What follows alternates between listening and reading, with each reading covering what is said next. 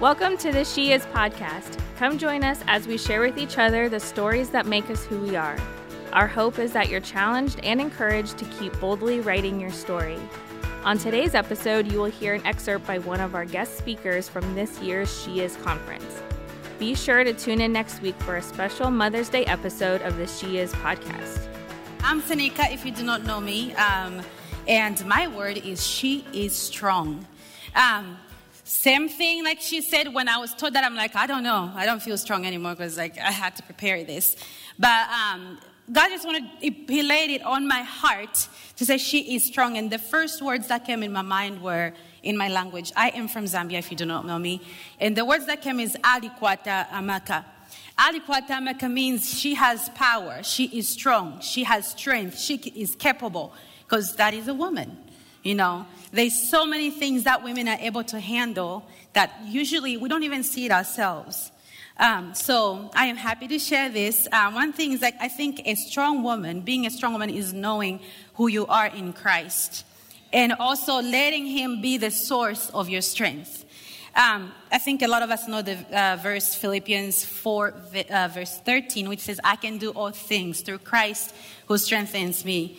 I have experienced this. I moved when I met a cute guy in Africa. Really cute. So I'm like, all right, I like you. I'll move with you, sure. So I left my family. I left everything I know in Zambia. And my family's still in Zambia. And I moved to the U.S. And everything was a shock. I came here in December. It was a wonderful, warm day in Africa, 100% humidity. Your afro is like, whew.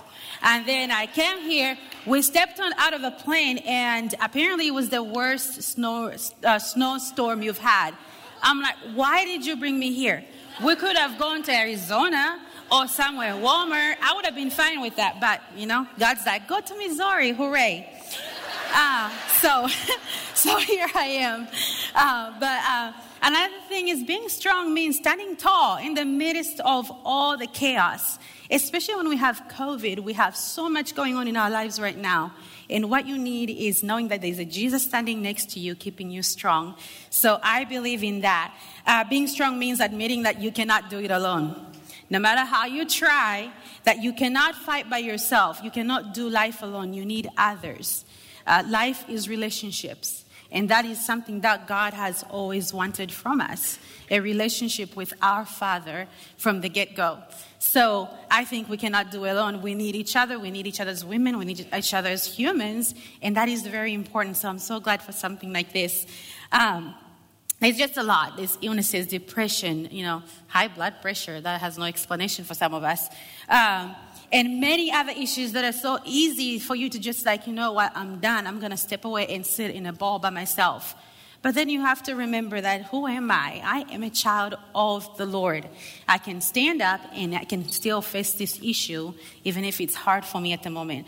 Joshua 1:9 says, God commanded Joshua to be strong and of good courage. He was a young man stepping into a role that was being led by an amazingly strong leader.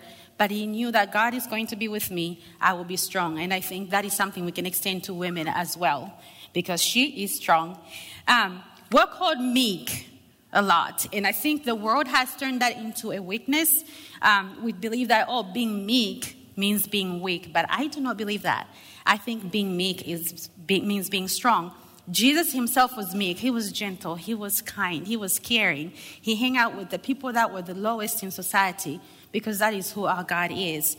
We can show our strength through meekness. We can be gentle and yet assertive. That's just women. You can use this cute voice and still raise your voice. You scare everybody around you.